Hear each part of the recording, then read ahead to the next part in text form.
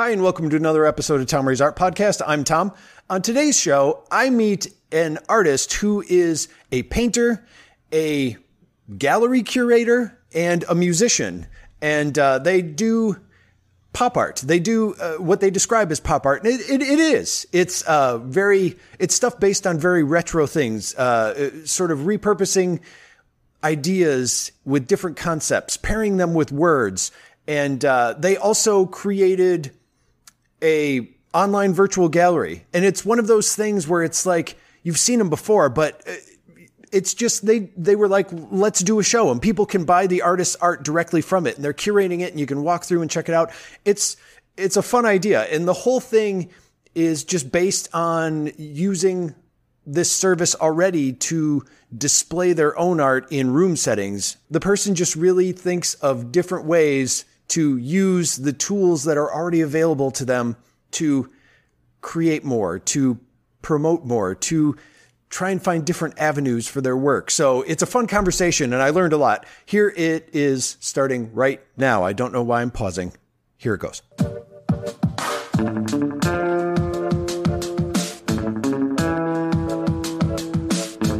My name is Amanda Wierig. I am a painter, mixed media artist, a musician, and a pretty new gallery owner. Yeah, so. I saw the gallery thing. And also, what are you just trying to show me up by all the things you can do? That's awesome that you got a big portfolio like that. Now, first of all, where are you located? I am in Minneapolis. Okay. Have you lived there for long? No, I've only been here for a little over a year. Okay. I was living down in Mankato before this. Mankato's about, hour and a half southwest of Minneapolis. So I was there. It's actually my hometown. And okay. I lost I was working in nonprofit arts administration, and I was an executive director. And with the pandemic, you know, how hard it hit the arts industry. Well, my job was eliminated. So I decided to just uproot and come to where there were more opportunities. So it was just kind of a whim, or there was actually something you were pursuing there in particular? It was something I'd been wanting to do for quite a while. Okay. And once the job was gone, and that was really the only thing that was keeping me there, it was like, I really have no excuse not to just do this. Yeah. So I just took the leap and went for it.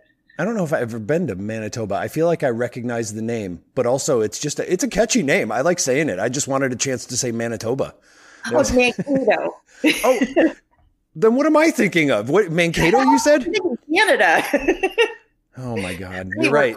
I've been watching Letterkenny lately, so I think I might have just automatically put a Canadian town in there. Yeah. Okay. I'm glad that you knew where it was, though. Here I was saying the name of the town, and I didn't even know where it was, and you're like, it's in Canada. I mean, we're not that far from the border, so that's true. But at the same time, well, maybe you're closer than I am. I'm in the southern part of Wisconsin, and you're in the northern part. Well. No, I guess middle. I got to stop pretending I know geography, so I'll just move on from here. Clearly, I don't. So it's just all cold. So when you were living in this town that started with an M, what kind of stuff were you doing there artistically? So I had an art studio there. I was painting. I was working on a mural that actually just went up last year. What was the mural? So downtown Mankato, they call it Old Town.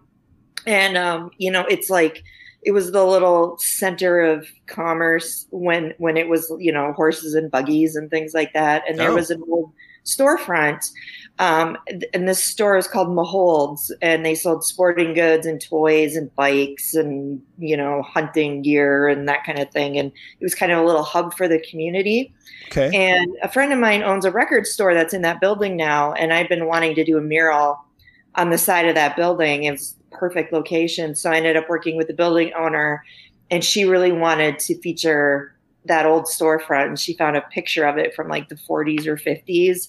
Oh, wow. So I turned it into a big pop art mural and put it on the side of the building. So okay. And I have noticed that about your work. That's what you just described there is a lot of what I see in the work that you do. It seemed in animation, a lot of it is referred to as rotoscoping, I think. And is that kind of the style that you're doing, or what is the way that you go about recreating these photographs or altering them? Or I guess I don't know what it would be called. What would you call that?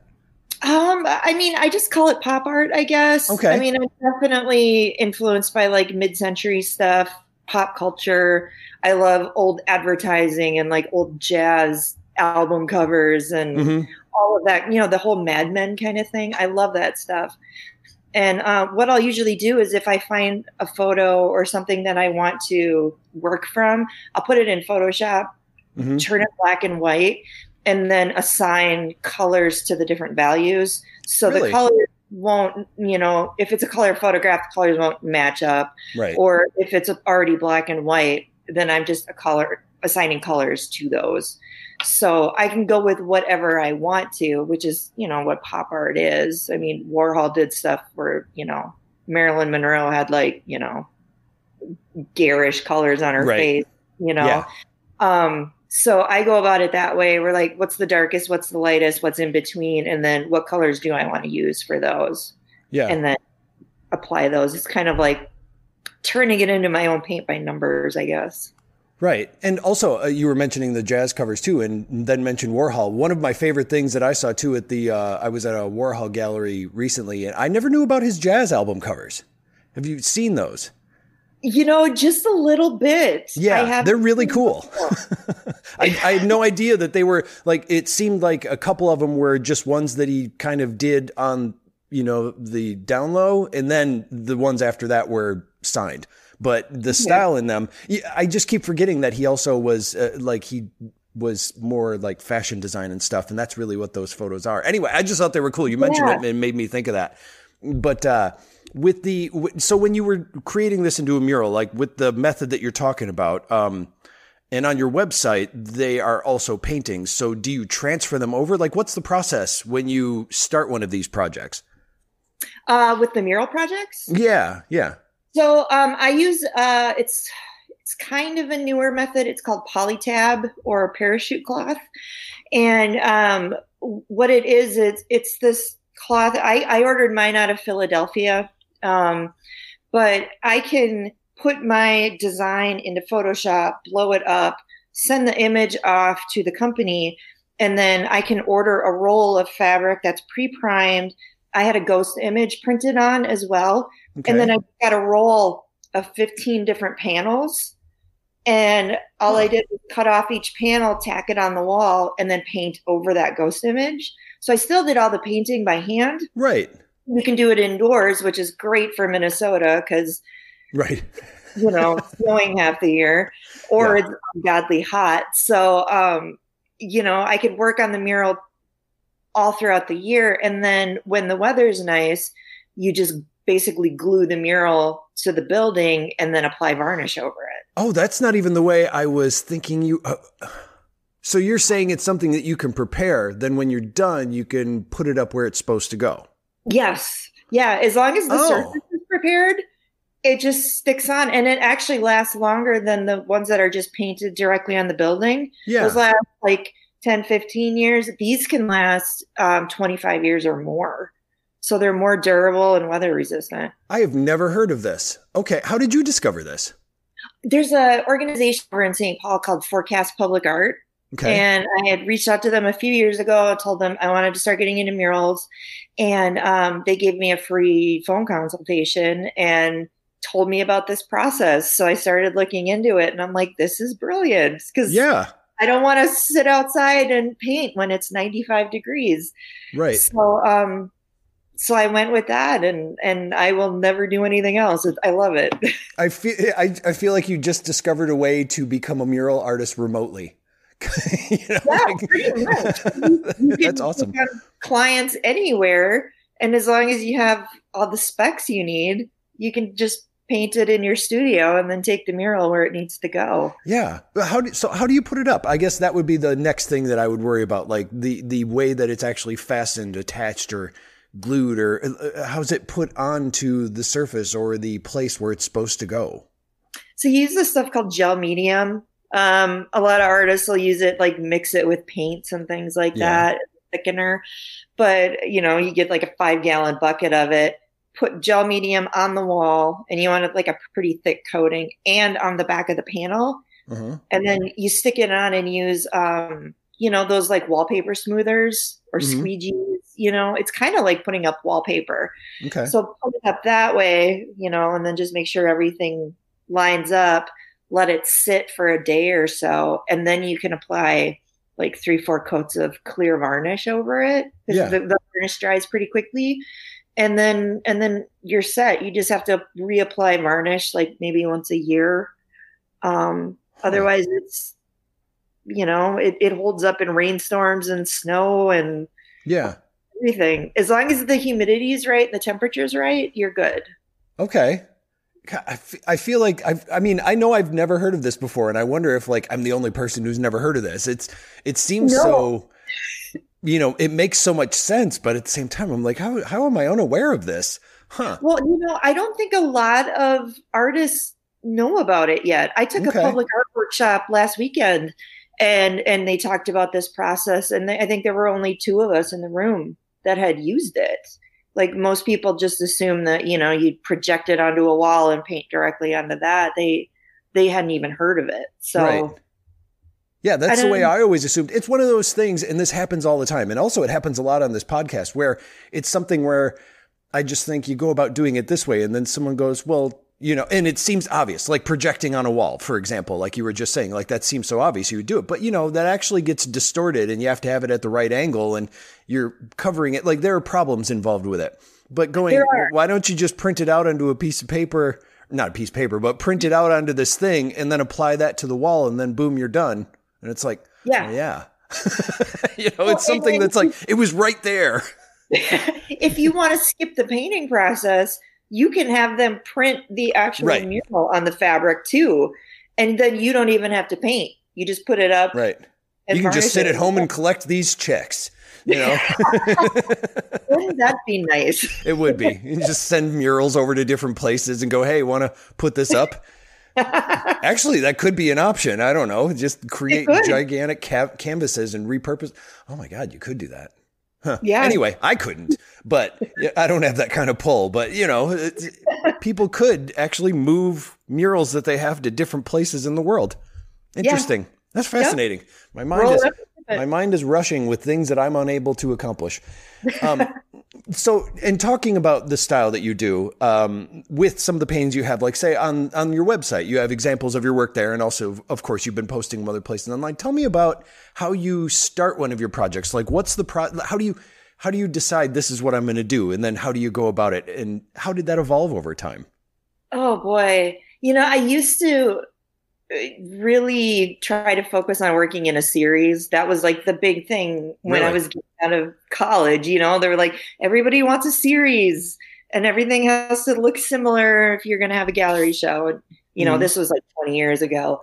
So initially that's kind of what I focused on, unless I was doing a one-off commission for somebody. But now, since I use a lot of text in my work and a lot of humor and things like that, a lot of times I'll run across something or I'll just get a phrase in my head randomly and I won't know where it's coming from, but it just sticks there. And then, eventually I'll come up with an image that fits that and then just go with that. So I haven't been focusing so much on the series part of it because I feel like my style is cohesive enough where if you see a gallery of my work, you're going to know it's mine. Well, and I feel like it would be kind of limiting too, because that means that you can't do something unless it involves this or that. Yeah, absolutely. And unless I'm working on a special project, I don't want to limit myself to that because you don't know where your ideas are going to come from. Like, I just did a commission for somebody who wanted something that was mid-century, kind of jazz inspired. And I ended up using imagery that I was on a residency in Tennessee last fall, and I went to an antique shop and I found this kid's book of magic tricks from the 50s, and it had these cool designs with hands on them, and I ended up incorporating those hands into the design. Like, were they gloved hands? No, they were just like outline kind of cartoonish, and then they had like rubber bands on them, like somebody doing the tricks. Oh, okay. Okay. I was trying to think of if I had the book because I have a couple of old 50s kids magic books. Oh, do you really? Yeah. Maybe. Yeah. It's an old Scholastic book. Yeah. But I picked this up because I was just so intrigued by the illustrations, and I'm like, what am I going to do with this? It's just been sitting in my apartment. Mm-hmm. And then all of a sudden the right project comes along and it's like, this works, and then you just incorporate these little elements of things into what you're already doing. Yeah. And when you're trying to work with a series, I think you really limit yourself that way. And I don't want to do that. And with the, I noticed that you've been using a lot of comic book art in your stuff as well. Some Wonder Woman stuff. I believe there were some robots. And how are you putting those in there? Are you repainting those, or is it collage? I'm curious because then it's also layered on like background stuff. And really I'm curious because I've been trying to figure out ways to repurpose some old comic books that I have. So really I'm asking for myself. How do you go about doing those things? It depends on the piece. Like I have a Wonder Woman piece where it's painted, kind of doing the Liechtenstein thing where painting a comic panel and then changing the text and things to what I needed. Okay. But then I have a collage piece where I used an old map of Minneapolis from, 25 years ago. And then I drew Superman and Wonder Woman on top of that and then markered it and then put in rubber stamps and collage and other things, layered it on. But they're actually drawn on. And then the other stuff is collaged on top of that. It is. So. Okay. It is. So you're cutting those out and you are. That's the part that I'm having trouble with. For some reason, there are two reasons I can't why bring myself to destroy a vintage comic book. Thank you. That was the first thing I was going to say. I can't do that part. Like I know I could cut something out and I'm like, well, I could take a picture of it and do it digitally, but it never looks the same. It doesn't layer right, even though you have all these masking and layering and, opacity options. It just doesn't look the same as if I were able to cut it, or when I see things that are like cut out and clearly done before Photoshop was made. Yeah. But that's my biggest thing is, and then when I cut it out, like if I do it wrong, it's like, well, now this is just hosed, it's, so I know that once I'm done, it could be something cool, but if I screw it up, then it just feels, so the whole process, there's just so much pressure. I know I'm adding way too much weight to this, but no, I get it because as an artist, like I put so much work into the stuff that I create and knowing what that artist put into that comic book, like I can't destroy somebody else's work, Right. And I know it's stupid. It's a piece of paper, but like knowing the value that my stuff has for me, like I can't bear the thought of destroying somebody else's work. Like that would just break my heart, Right. Yeah. The only thing I've been trying out, or that I just started trying out like literally a couple days ago, I saw something and I'm doing it wrong or I'm not using the right tools apparently, but there's a way that I've seen people do it on YouTube where they take comic book art or something from a comic book, they scan it and change it to black and white, print it out on a piece of paper, and then put that face down on a collage with like, they put gesso on there or something like that. Yeah. Put that down and then rub it off, and the paper like disappears, but where the line art is, it stays. Yeah. I cannot get that to work. I don't know if I'm doing it wrong or they're not telling me something or I didn't research it enough, but I tried it. And basically all I did is there was some line art on there and there was a bunch of shredded paper on there. It was all wet and everything. So I'm rubbing it off the way it's supposed to with a sponge and it wouldn't stay. And it's probably just my own ignorance and the fact that I just started it like a day ago. But that's the one method where I'm like, maybe it's okay to do it this way. If I just use the line art and I can color it in myself. I don't know. Yeah. Maybe the gel that you're using to transfer it may just not be the right kind. Yeah, that's what I'm thinking. Because it was flawless when the person that I saw do the video did it. And I'm like, that's not the same at all.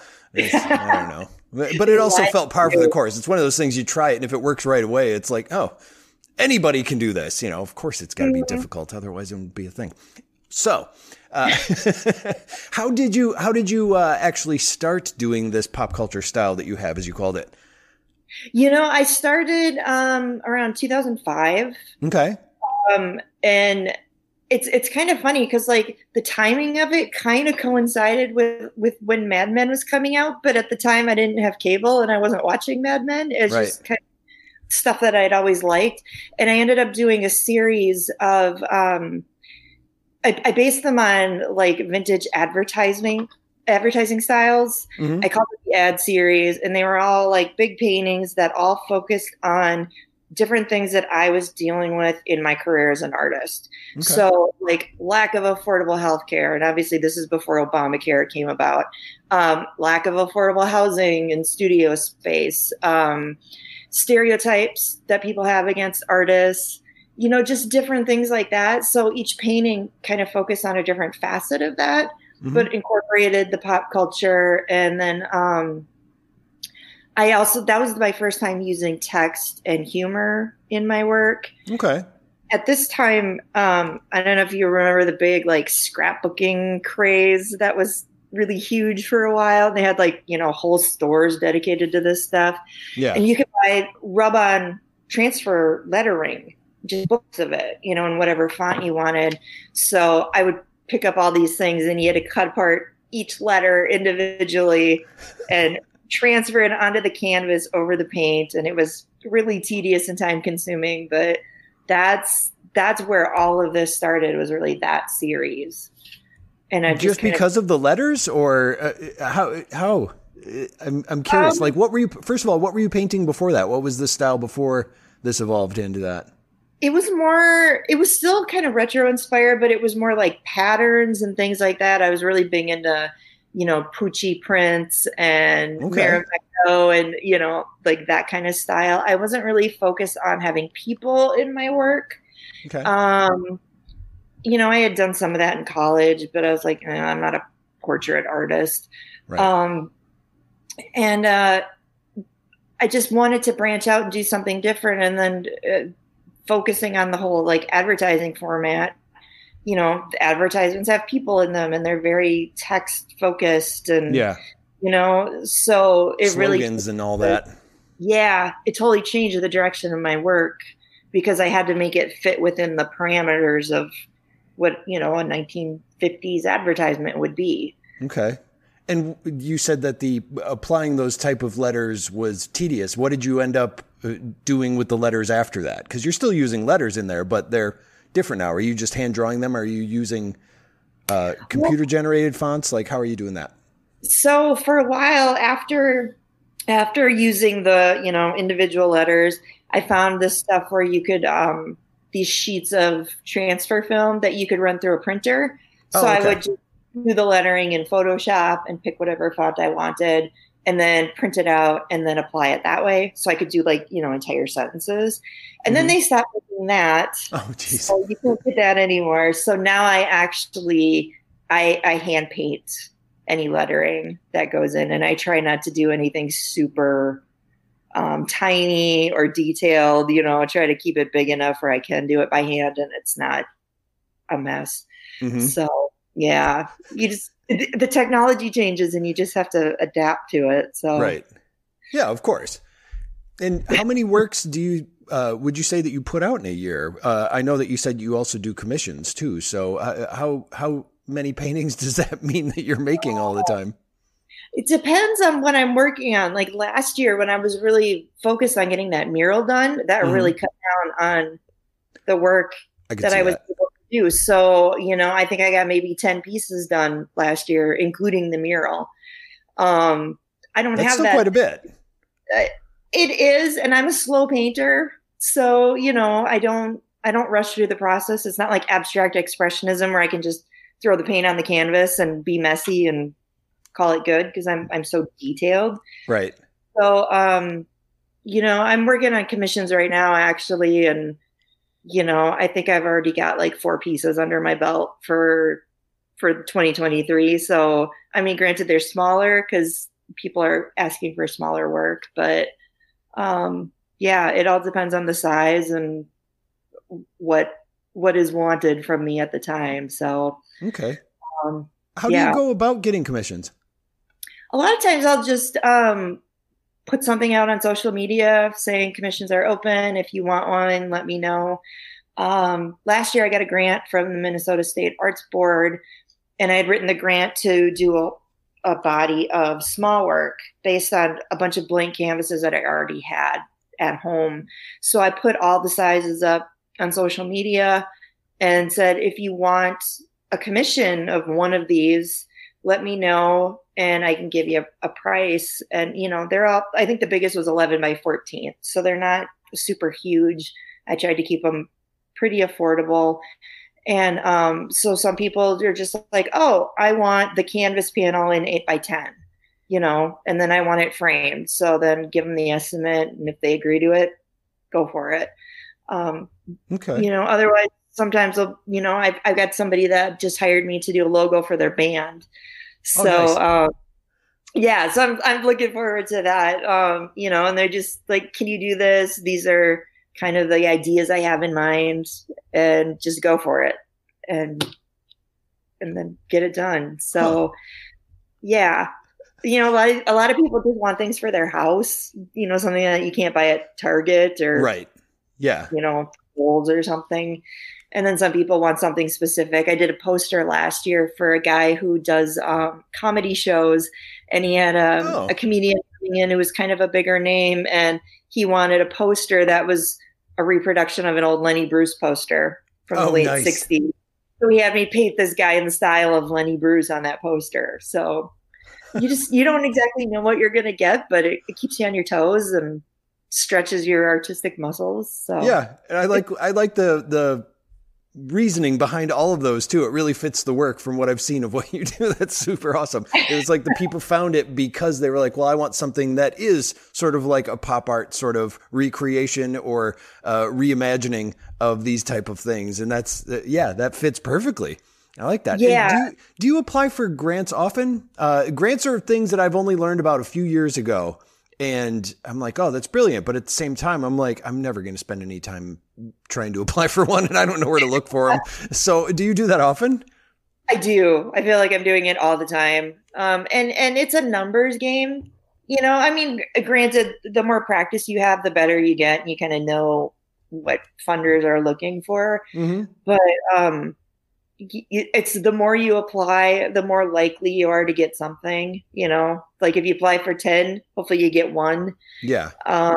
But as an artist, it's the only way that you can sustain yourself. In addition to commissions and things like that, you got to go out and make the opportunities happen. So is there a website or something where you can search for them? Like findmeagrant.com or something like that? There's actually, so here in the Twin Cities, there's an organization called Springboard for the Arts. Okay. They have an entire page on their website of grants. There's an organization in New York, New York Foundation for the Arts, and they have a site called NYFA Source, NYFA. Okay. And it's just, you can go into their database and you can narrow it down by discipline, by location, if it's international, like whatever, and it's grants, residencies, fellowships, whatever. If it's for a specific population, like if it's just for BIPOC people, or if it's just for women or whatever, you can narrow all of that down and it'll come up with a list of everything that fits your criteria.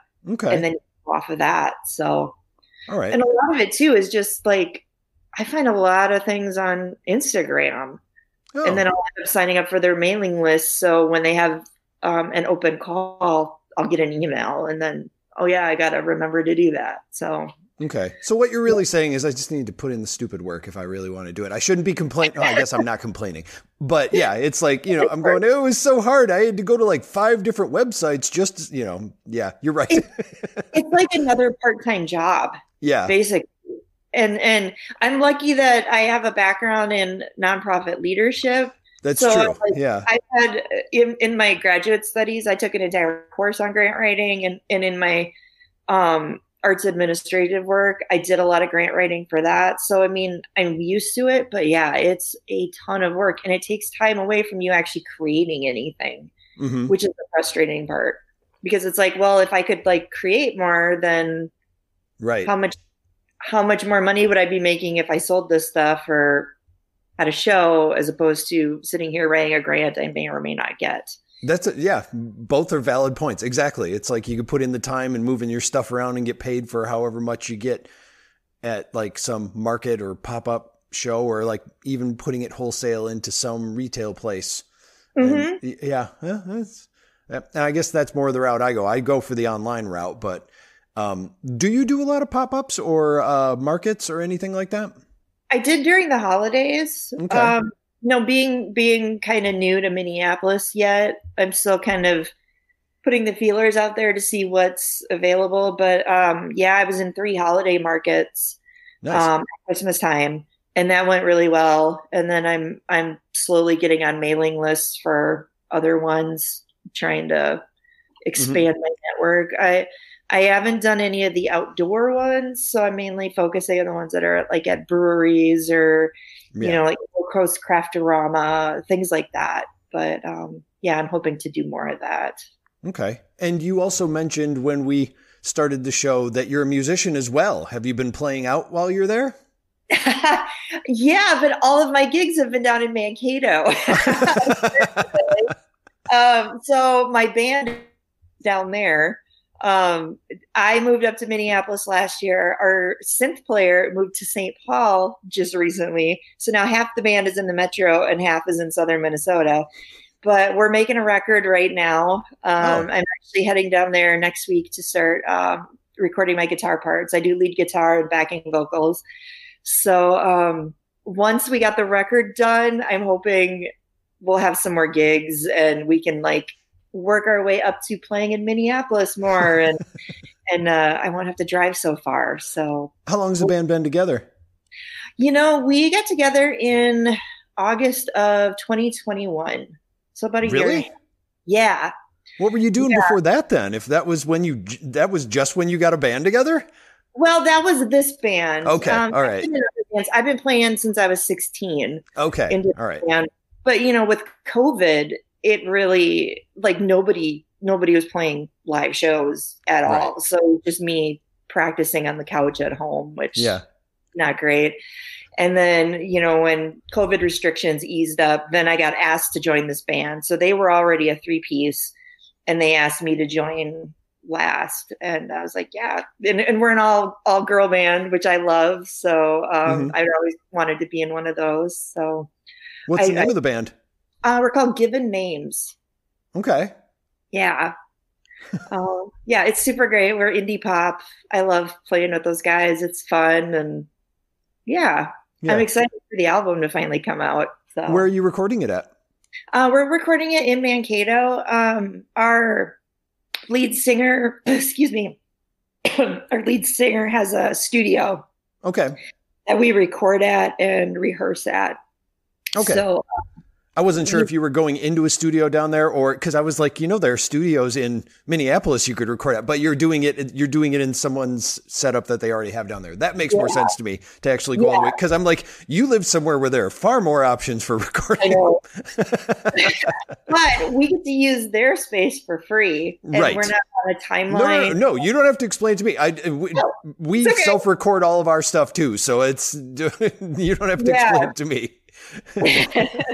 I mean, it works out well. So our manager, who's actually her husband, he's a musician too. So like his band is recording there, and it's nice that we already have this space built in. And it sounds like it's probably got a good setup too. Like if you have other bands going there, it means the equipment's probably pretty above par for most normal home recorded studios. So I mean they have a really nice setup down there, and everybody knows what they're doing, and like it's gonna be professionally done. Oh yeah. We're just, no, in this day and age, it's not that hard to think that it's gonna sound good. I mean, with the abilities and the amount of time and effort that people put into setting up these things so that it does sound good. Like it's gone far beyond the days of just, plugging it into a mic and recording it on the computer. I know what you mean. GarageBand and stuff. Yeah, exactly.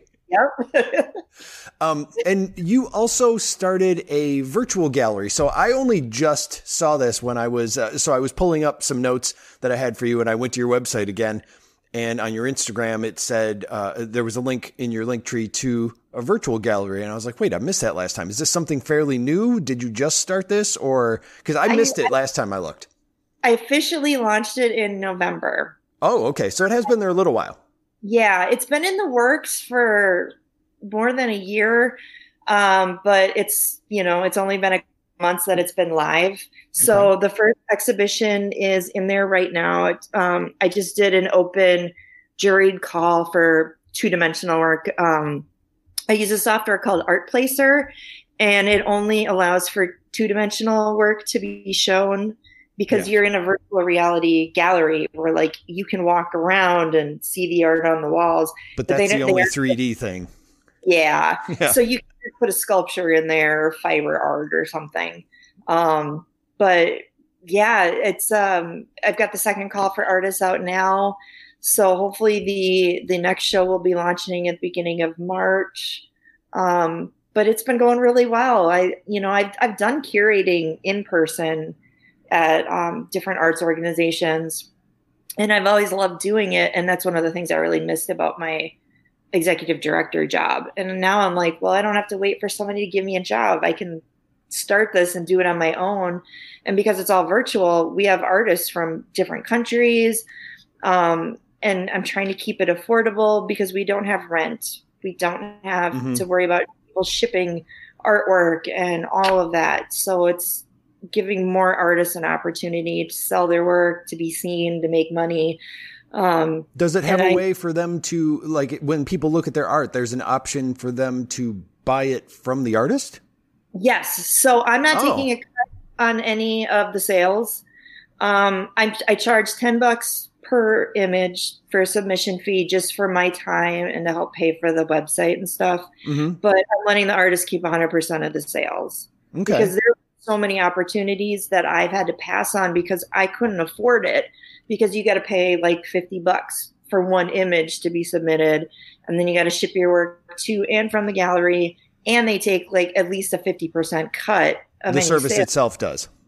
Yeah. Okay. So I know how expensive it is, and I wanted to make this something that's accessible, and fair to the artist, because it's hard making a living, trying to sell artwork, So if there's something I can do to help more artists make income from what they're doing, I figured this is the way to do it.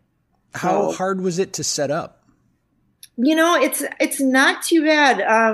I set up Google Forms for the submissions, and you can have people attach images. And then I have a PayPal account where they pay the submission fee. And then as far as the actual software for the gallery, I just upload all the images and all the information on each piece and the artists and everything. And then once it's all uploaded, I can just place it on the walls in the gallery in whatever order I want. And then, once it's up there, you can kind of see where things need to be moved around. And then you just shift the order of the pieces, and it'll change where they are. So it's really not super complicated. And I'm not a tech person, so if I can do it, then anybody can. So. How did you come up with the idea and even discover that this software was out there? Well, I've been using their software for a few years now for placing my art in like fake room settings for my really? Things like that. So, you can either upload a real room or you can use their library and then put your painting on the wall. And why were you doing that to begin with? This was just to see what it would look like, or to take a picture of it? Like, what was the purpose for that? For marketing. Okay. For letting people see, like, if I buy this and I have an office, what might this look like? Okay. And so I had already been using it for that. And then just in the last couple of years, they added gallery spaces. And they're like, well, if you're an artist, you can have an entire virtual gallery. And of course, this is the pandemic. Yeah. Nobody's having in-person shows anymore. I feel like it's something that they probably already had and then realized there's an opportunity for more people to use it if they were able to have broader access to it. Like, I'm sure it was some sort of executive, like, only released to businesses sort of thing, or actual museums maybe. Because I Yeah. swear I've seen it before, and I think I've seen it before for an actual museum. Like they recreated their museum and you could do a walkthrough. Yes. Yeah. So like there are institutions that will do this so you Yeah. can look like their space. The software that or the package that I have, like there's some generic gallery Right. spaces, but you can alter like the color of the floor or the walls or the lighting, and you can make it fit whatever you need it to be. So you're not stuck with just blank template. You can, customize it a little bit. Uh-huh. So that has been nice. And then you can add, they always have like the vinyl lettering on the walls with the name of the show and the info and stuff. You can put Yeah. that on there and recreate that kind of a space. This So, reminds me of what you were saying earlier about the mural thing where you found this service that was doing something else, or you saw, and you applied it to using it for a different purpose or for a purpose that suited something you wanted to do. And this is like the same thing. Like you were just using it for marketing, and it's like, well, why don't I create this gallery for people? I like that. well, one of the nice things about being a creative person is that we're pretty good at adapting to change. Or Even if going, we what can I use this for? What else would this be good for? yeah. Or like I want to do this thing. Like I've always wanted to have a gallery, and I always thought it was going to be the nonprofit route and it was going to be brick and mortar. Well, that all changed. Now it's like, well, this exists. Why don't I use this? Mhm. This will make my life easier, and it's way cheaper, and I can actually do this all by myself. So it's just learning to adapt to what's out there, and you just have to kind of make your own opportunities instead of waiting for people to hand them to you. Yeah. Man. And you also have a cart on your site as well, correct?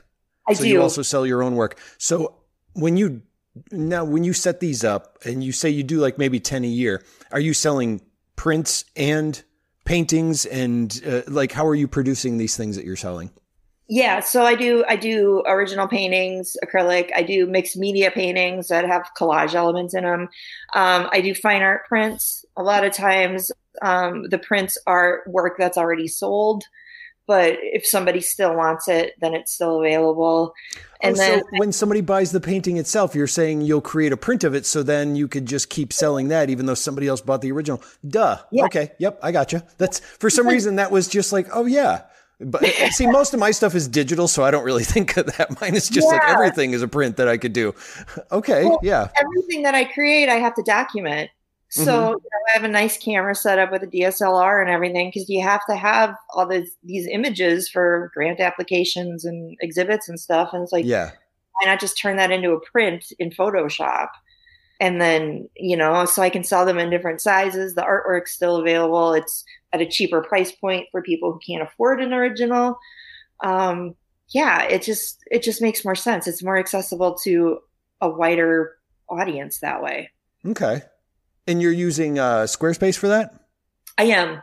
Okay. Yeah. How do you like using Squarespace? I know, I know it's an easy to use site, but it can be, well, I mean, it's sort of pricey, and sometimes it's like, I've never used their actual cart. I've set up the cart for people, but I've never actually worked with it. Like Okay. yeah.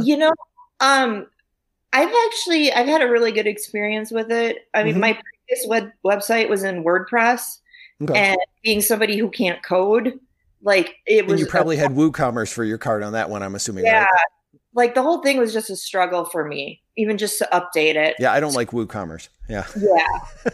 So I love Squarespace and the fact that it's like drag and drop. You can move things around. You can change the templates. Like Mhm. there are a few things that are a little frustrating in terms of like you have a vision in your head of what you want something to look like and you can't quite make it happen with Right. the template. But being somebody who doesn't know HTML, it's nice to know that I can just do this myself. And if Yeah. I need to update a resume or add something to the shop, I can do it in 10 minutes and it's done. Yeah. So I like it for that respect. Okay. All right. And yeah, I was just curious about the cart and how seamless it was as well too. Just because, like I said, I've never actually used it. I've had to work with people on WooCommerce and actually set up their store, and then also help fix the problems that they had with WooCommerce Oh. or do things that way. And you know what? For the amount of money that WooCommerce asks you to pay them for their service, they should fix it themselves. Anyway, I shouldn't have to alter all this code or like try to set something up the way the customer wants when they pay all that money for it. So that's just my little rant about companies that charge too much for their service and don't do anything. Anyway, also, how do you promote the work that you do? Do you advertise, or is it just you put you put stuff out on social media? You just have a lot of friends, So I have my website. I have social media accounts on Instagram, Facebook, Twitter, and I have a TikTok account, which is more for the music side of things. Okay. But I do have that. And then I try to be really active with my social network.